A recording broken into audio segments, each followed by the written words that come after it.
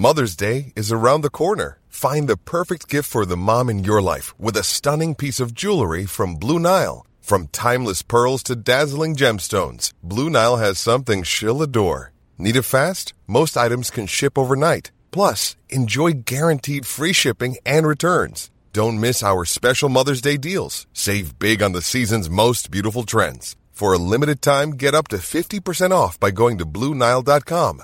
That's BlueNile.com. Burrow is a furniture company known for timeless design and thoughtful construction, and free shipping, and that extends to their outdoor collection. Their outdoor furniture is built to withstand the elements, featuring rust-proof stainless steel hardware, weather-ready teak, and quick-dry foam cushions. For Memorial Day, get 15% off your Burrow purchase at burrow.com/ACAST, and up to 25% off outdoor. That's up to 25% off outdoor furniture at burrow.com/ACAST. Welcome to Talking Business, a podcast produced in Melbourne, Australia. The podcast is available on the Acast app, the Apple Podcast Store, or wherever you go to get your podcasts. I am Leon Gettler. My job is to review and monitor the week's news in business, finance and economics. I bring it all to you every week.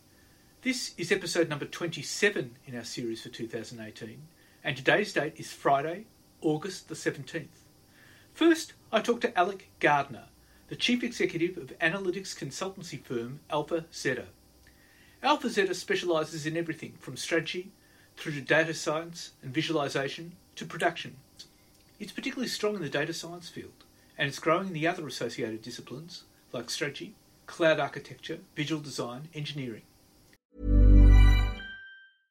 Ready to pop the question? The jewelers at BlueNile.com have got sparkle down to a science with beautiful lab-grown diamonds worthy of your most brilliant moments. Their lab-grown diamonds are independently graded and guaranteed identical to natural diamonds, and they're ready to ship to your door. Go to BlueNile.com and use promo code LISTEN to get $50 off your purchase of $500 or more. That's code LISTEN at BlueNile.com for $50 off. BlueNile.com, code LISTEN. Ryan Reynolds here from Mint Mobile.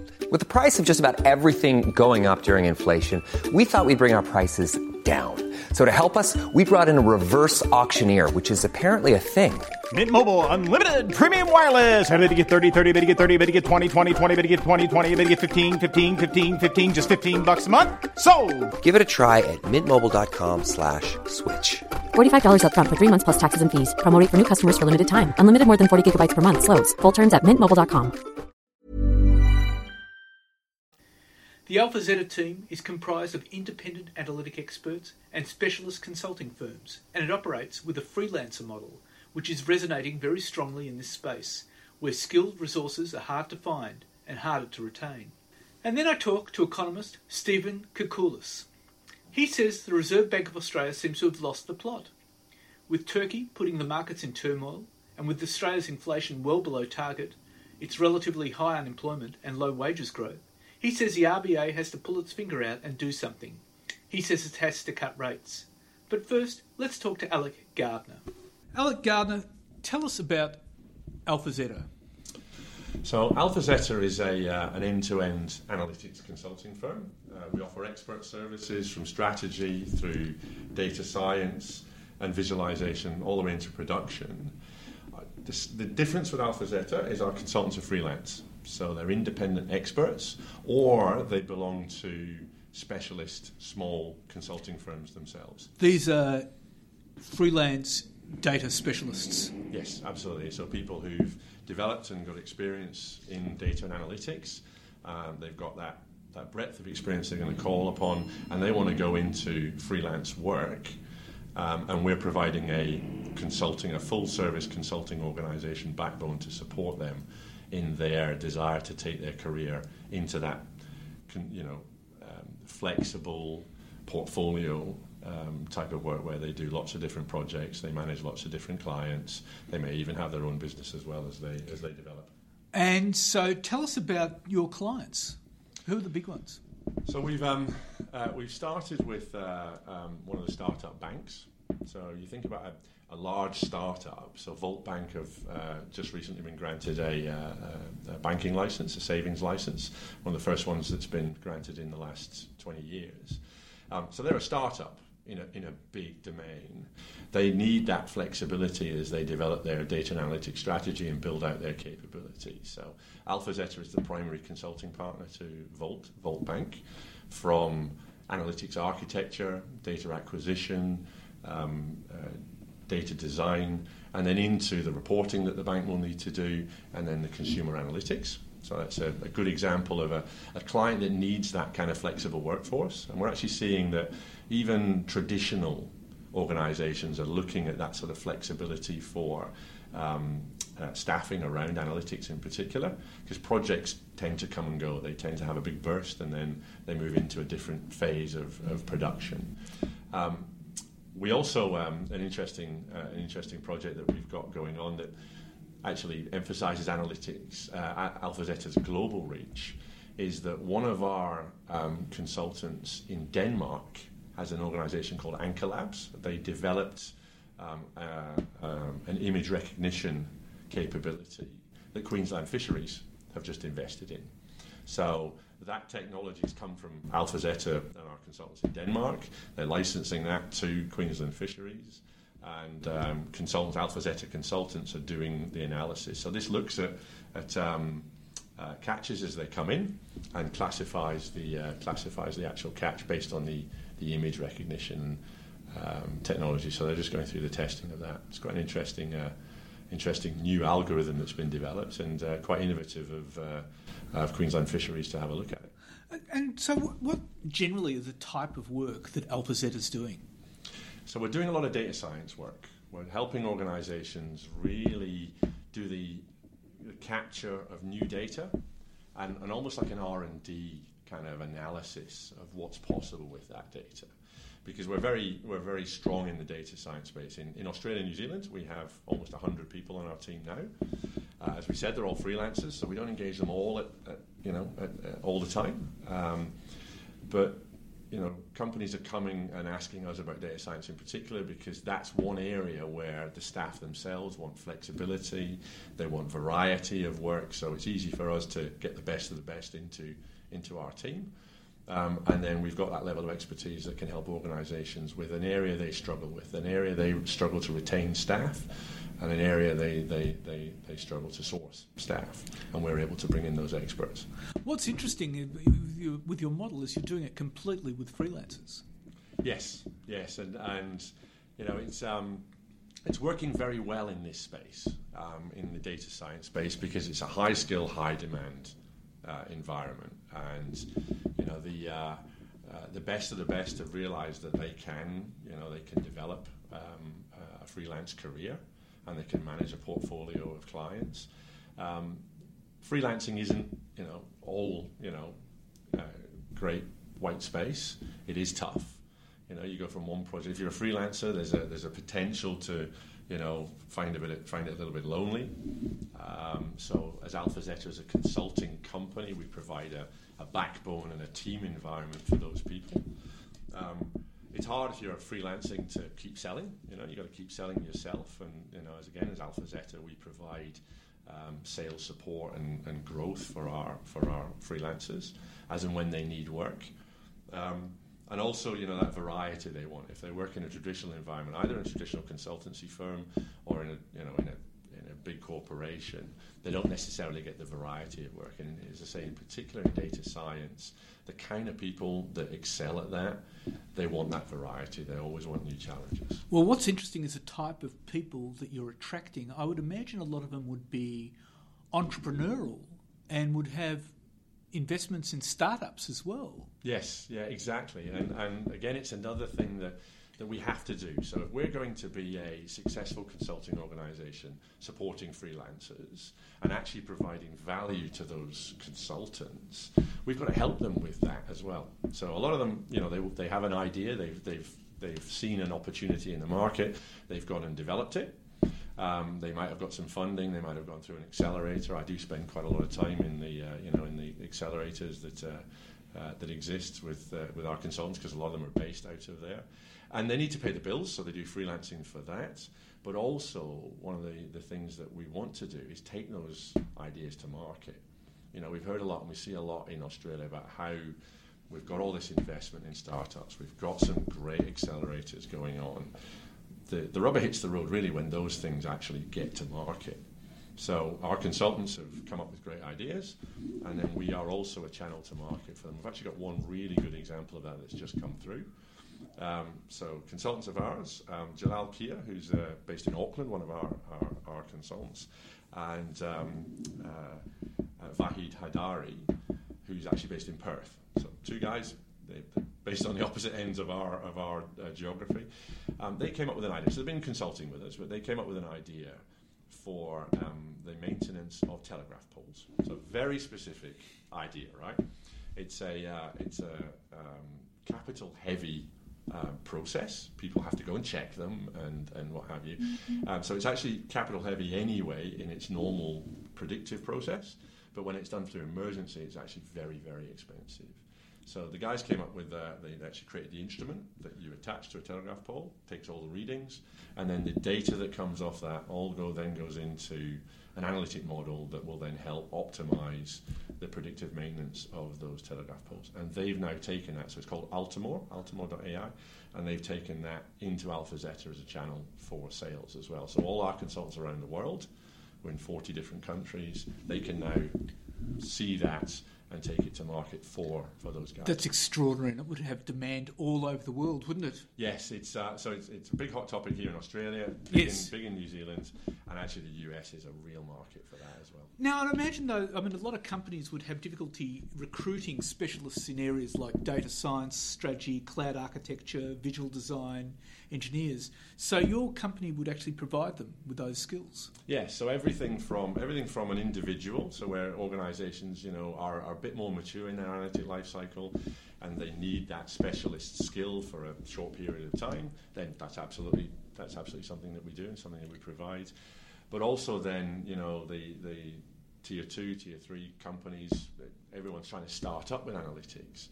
They probably want more of the advice and then the proof of the architecture and then the actual analytic capabilities, and we can provide that as a project as well. And again, the more we put those teams together, the more quickly we can add value to clients, and the more we bring value to those consultants who want to work as freelancers but get the benefit of being involved in a team environment. Now, how does it work in financially? I mean, they're paid per job and you get a cut of that, is that right? Yes, basically. I mean, we don't have, because of our freelancer model, we don't carry the overhead of bench.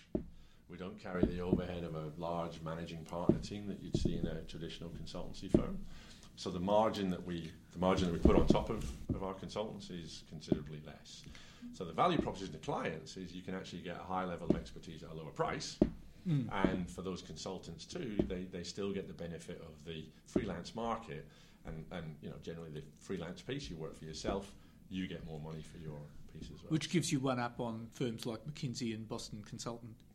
It does in terms of price, yeah, and then in terms of skill as well sometimes. And so what's the future of AlphaZetta? So the market's going to continue to grow. We're going to continue to bring more concise offerings to market. So we already have, a strategy offering, a roadmap offering for clients as to they get started or they refine their analytics piece, cloud architecture. So a series of well-defined service offerings, and then bringing those IP to market. That's what we really want to do. We really want to start to bring in some more of these examples like Altimore and bring those into market. The other thing that I'm very conscious of is you talk about the freelance market in this way, and it's very attractive. It's the perfect time for highly skilled people who are in high demand.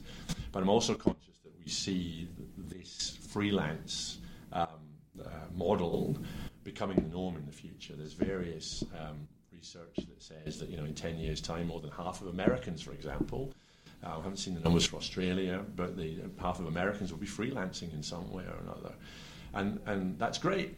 As I say, in the environment where we're working at the moment, but I'm very conscious of the fact that we've got to get people into this as well.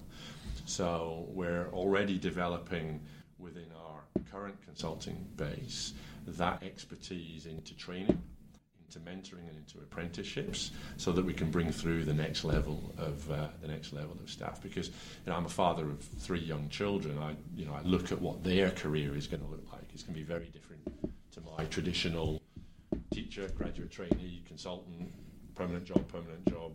Now I'm here. It's going to be very different for them. So we want to be able to make sure that we support that talent as it comes through. And again, another way of doing that is through that IP.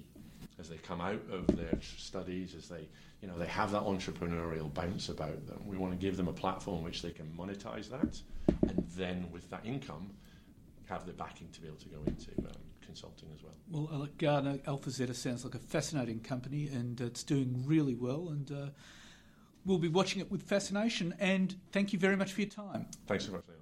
And now let's talk to economist Stephen Koukoulas. Stephen Koukoulas, we have quite a week on our hands. We have Turkey putting the markets into all sorts of turmoil. We have the figures for Australia's unemployment rate, which is not going down. And we've got the figures for Australia's appalling wages growth. And yet the Reserve Bank is sitting there doing nothing. What's your view about this? Oh, gosh, you've raised a range of interesting points, because just last week we saw the RBA meeting and their statement on monetary policy, and they've got zero inclination to cut rates. And while they're not about to hike them, they are still talking about the prospect of higher rates sometime down the track. Now, to me, that seems a very risky strategy, because we do know that wages growth is very low. We do know that the June quarter inflation data, which came out roughly 2 weeks ago, were very weak yet again. And all it's going to take is, say, this problem from Turkey to spill over to emerging markets, and then that impacts on the Eurozone and commodity prices and the like. We've got gold under $1,200 an ounce, for example. And then Australia just gets caught in the backwash of that, and the RBA's been very, very tardy in looking at the policy settings that it can influence, and that is interest rates. It seems to me that the RBA is always wrong in its forecasts. Its forecast that the unemployment rate will go down. It hasn't. Its forecast that wages growth will rise. It hasn't. And it's saying that the inflation rate will hit target, and it's nowhere near that. What's going on here? Yeah, look, I think the critical point is that the inflation target is being missed, and it has been for 3 years now. And they've decided to target financial stability, and that means relative calm in the housing market. They prefer to have the housing market settle down, if that's the right terminology, than to sort of kickstart the economy and get the unemployment rate lower. So they're still on that bandwagon, even though we're seeing quite clearly house prices in Sydney and Melbourne, which were the 2 big problem cities with booming house prices up until the end of last year anyway.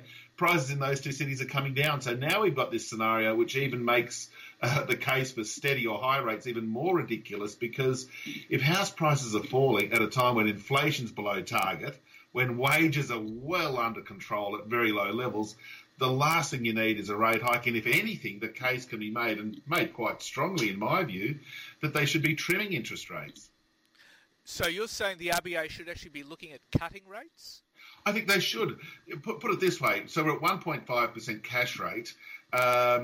Of course, they'd have to keep a firm hand on lending for mortgages, because they do not want to rekindle a boom in house prices. But that can be done independently of interest rates. They can simply say to the banks and through APRA to sort of keep a constraint on mortgage lending, particularly for investors, and then trim rates to 1%.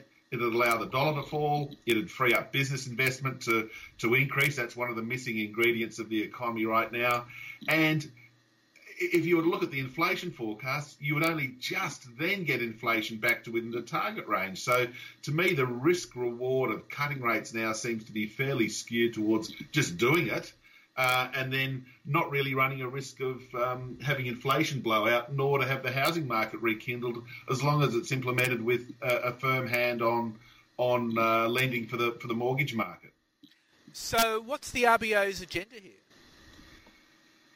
I think it's just this approach to housing. But, yeah, they've got a bugbear about house prices, and if prices were to collapse, it has real problems for the economy. So they're, in colloquial terms, sort of heading it off at the pass by keeping rates higher than they would otherwise need to be. Now, as we've just discussed, that's a risky strategy, and in a way they've already achieved it, because we know that house prices in Sydney are down almost 6% since their peak. Melbourne's now down about 3.5% since the end of last year. So, okay, they're not huge falls, but there's no evidence that the falls are stopping yet. So the concern would be if we get to the end of this year and the first quarter of 2019 and house prices are down another 3 or 4 or 5% in those two big cities, you're starting to talk falls of 10% from the peak level, and that actually does impact on consumers' wealth. It impacts on people who borrowed at the top of the cycle and have got the risk of negative equity, and that's when you get a major problem occurring. So I think the RBA is sort of playing with fire right now.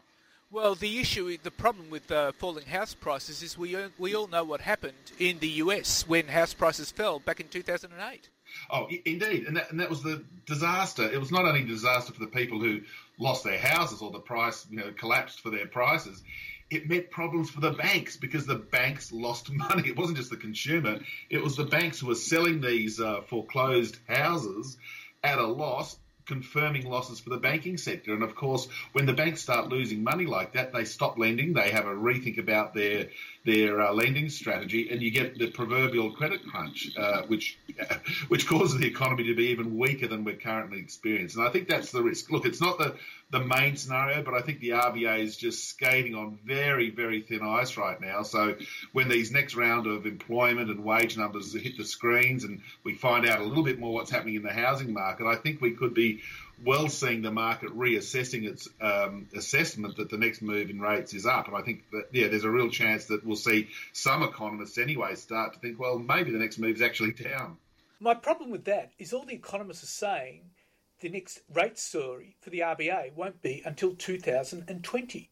Now, I've looked at all the yield curves and I've read all the economists' reports, and everyone is saying that America will be in recession in 2020, which happens to be an election year. Where does that leave the RBA? Oh, look, that's a real risk. Look,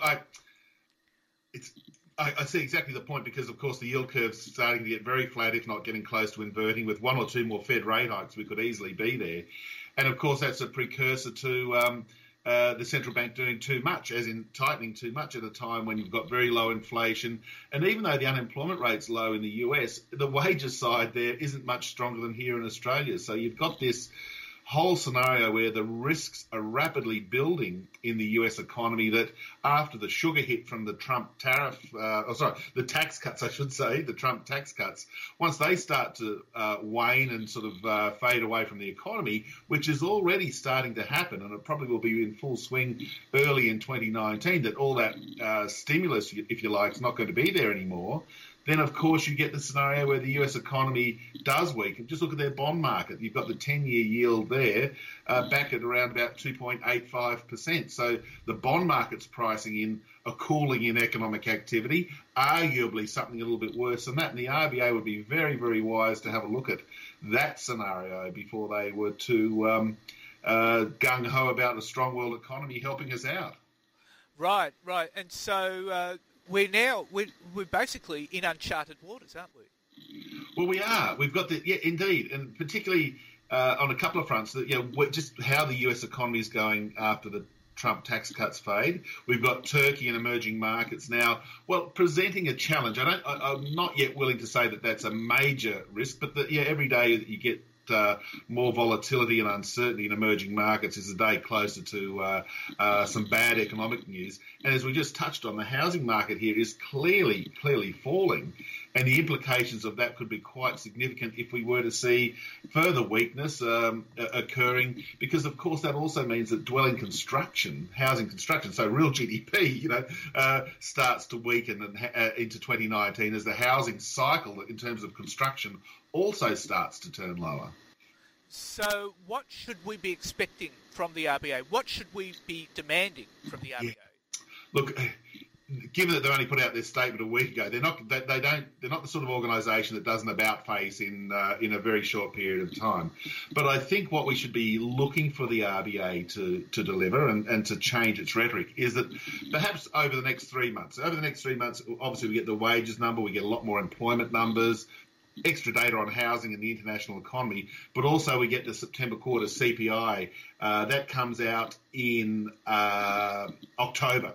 So, okay, it's a little way away, but if that is another low figure, which on all indications it probably will be, then I think by the time we get to the November and December meetings of the RBA, that you really need to see them be a bit more realistic. So, hang on, say that there are risks. I don't expect them to cut before Christmas, but there is a very real risk that they should be seeing a more balanced approach to where the economy is going, simply because inflation's been so low for so long, wages growth is clearly very, very weak, and the unemployment rate isn't falling much. So I think the scenario is going to change. It won't happen overnight, but over the next couple of months, the next few speeches from the RBA could well be starting to just soften up this rhetoric that the next move is up. Right. And hopefully we're going to see a bit more realism creeping into their stance. Yeah. And it's just realism. And it's not to be critical of them, but if you just run through the data on the economy, so what's happening to business investment, housing construction, retail spending, wages, inflation, the international economy, there's some pockets of strength. Public sector infrastructure is doing pretty well. So, but there are these areas of weakness, which is making it very hard for the economy to sustain a 3% plus GDP pace. It's making it hard for the unemployment rate to get below 5% and for wages to pick up. And while that's the scenario, the RBA is going to keep missing its inflation target. There needs to be something coming from left field to kick the economy higher. It could be a stronger world economy, although, as we discussed, that's unlikely. It could be fiscal stimulus. Well, we've got an election coming up. There could be something there, but they seem to be phased in over many years rather than in the short term. The one that can be implemented now, that doesn't cost the government any money, that has a pretty quick effect, is an interest rate cut. So it'll be interesting to see just how and when they change their rhetoric. Stephen Koulis, it's always fantastic talking to you. Thank you very much for your time. Thanks, Leon. Always a pleasure too. So what's happening in the news? Well, shares fell this week as Turkey rattled global markets. Turkey entered another week of financial market turmoil, with the Turkish lira plunging further after unsettling global markets on Friday. The escalating dispute with US President Donald Trump and concerns about the management of the Turkish economy saw the Turkish lira losing a fifth of its value against the dollar last week. The lira has fallen more than 40% since the start of the year, piling stress on Turkish companies burdened with unhedged dollar and euro-denominated debt, and raising fears that the country will struggle to meet its large external financing needs. The sharp fall in the lira raised concerns about Turkish lenders' ability to repay their large foreign debts, with Bank of International Settlements figures showing Spanish banks lent $80.9 billion to banks headquartered in Turkey, including subsidiaries, in the first quarter. That was followed by the $35.15 billion lent by French banks and $18.49 billion by Italian banks. This in turn has spooked investors, worried that this will create another global financial crisis. Now, Turkish consumers are facing rising food, fuel and medicine prices, with the inflation rate expected to jump rapidly from the current 15.4%. Turkish President Recep Tayyip Erdogan, who assumed new financial powers after Turkey's election last June, has urged Turks to take dollars, euros and gold kept under their pillows and convert it to lira to prop up the currency. Now, the lira plunged after Mr. Trump said the US would double tariffs on imports of Turkish aluminium and steel, escalating the dispute over the detention of American evangelical pastor Andrew Brunson on terrorism charges.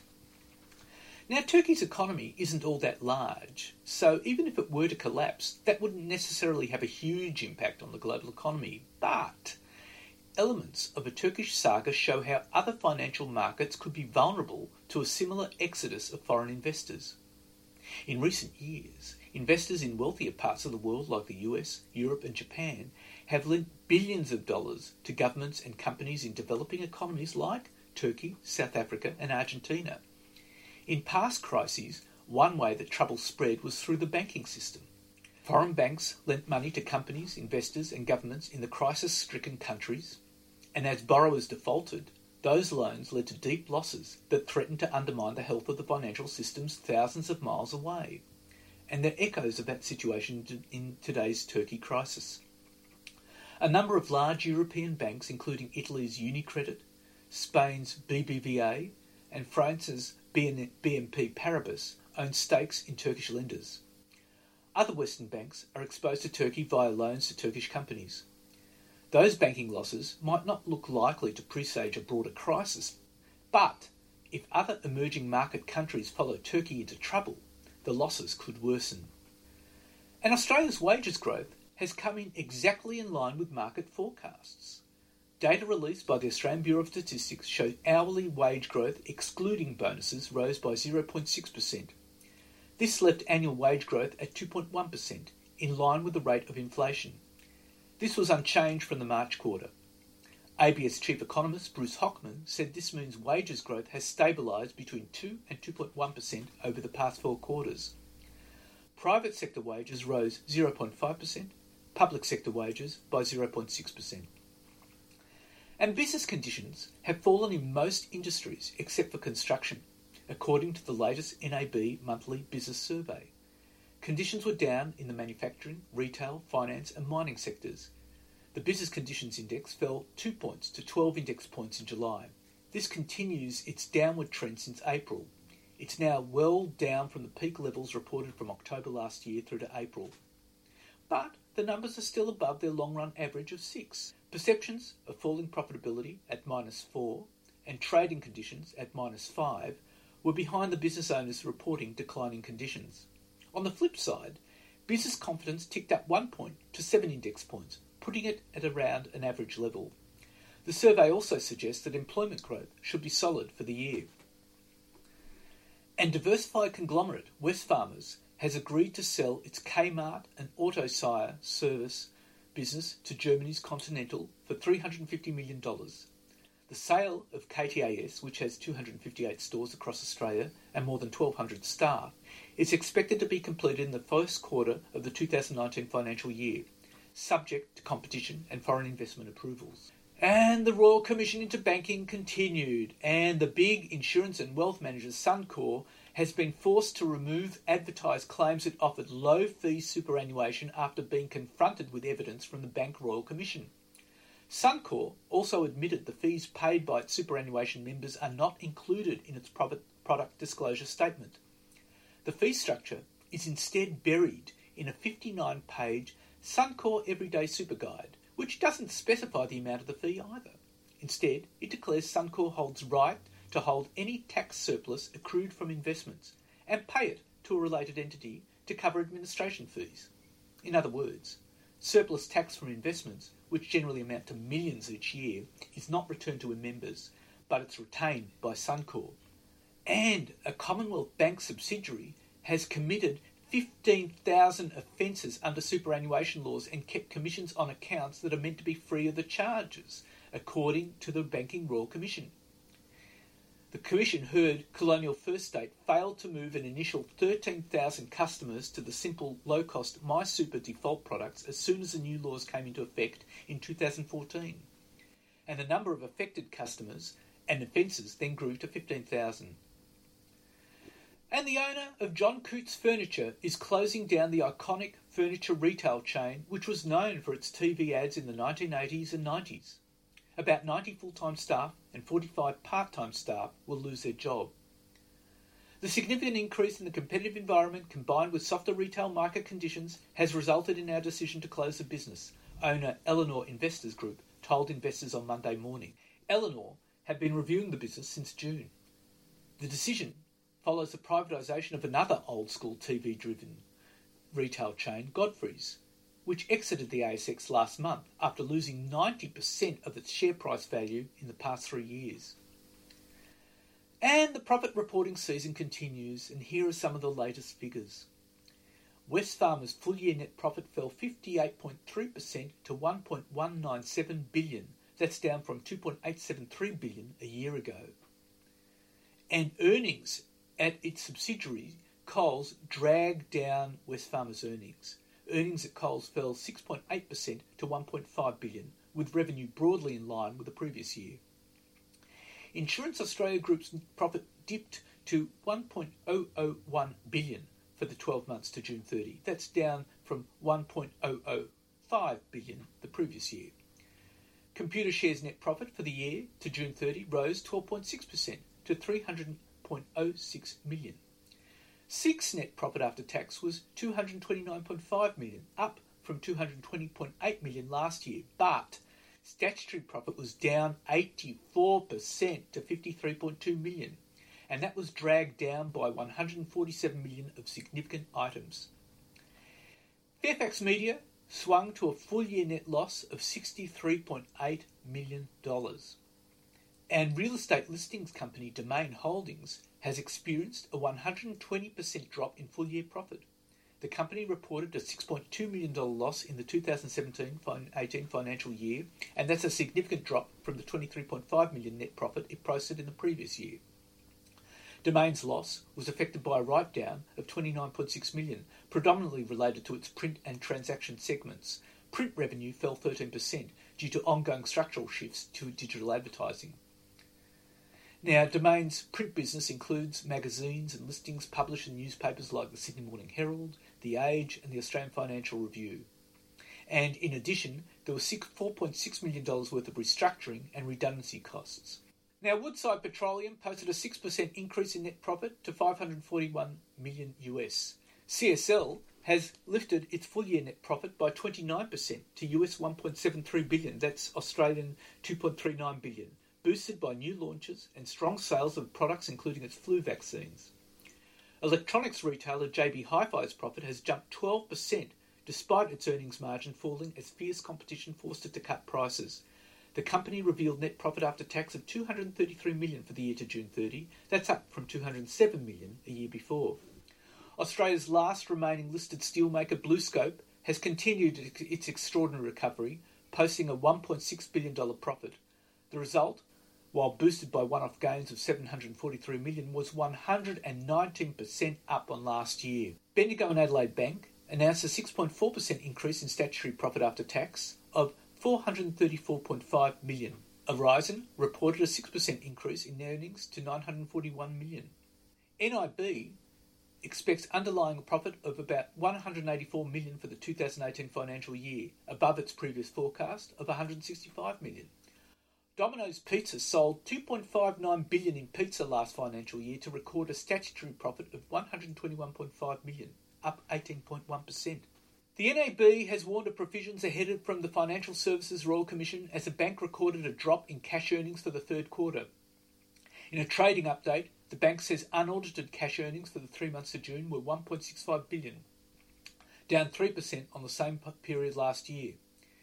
Credit impairment charges rose 9% to $203 million. Cochlear net profit for the 12 months to June 30 jumped 10% to $245.8 million. That's up from $223.6 million a year ago. And that's on the back of a 9% rise in sales revenue to $1.35 billion. And that's it for this week. And next week I have a great interview with Shane Brett, who runs Gecko Governance, a company that works in the blockchain area in the financial services, and we have an interview all the way from Ireland. In the meantime, you can keep up with me on Twitter at TalkingBiz, BIZZ, or on Facebook. Looking forward to bringing you Talking Business next week. Imagine the softest sheets you've ever felt. Now imagine them getting even softer over time. That's what you'll feel with Boll & Branch's organic cotton sheets. In a recent customer survey, 96% replied that Boll & Branch sheets get softer with every wash. Start getting your best night's sleep in these sheets that get softer and softer for years to come. Try their sheets with a 30-night guarantee. Plus, get 15% off your first order at bollandbranch.com. Code BUTTERY. Exclusions apply. See site for details. Hey, folks, I'm Mark Maron from the WTF Podcast, and this episode is brought to you by Kleenex Ultra Soft Tissues, your ally to help tackle your allergy symptoms this season. I love the change of seasons, but nobody loves pollen and all those other things floating in the air that make you sneeze during this nice weather. Kleenex Ultra Soft Tissues are hypoallergenic and allergist approved, so fight back against watery eyes and runny noses without worrying about irritating your skin. For this allergy season, grab Kleenex and face allergies head on.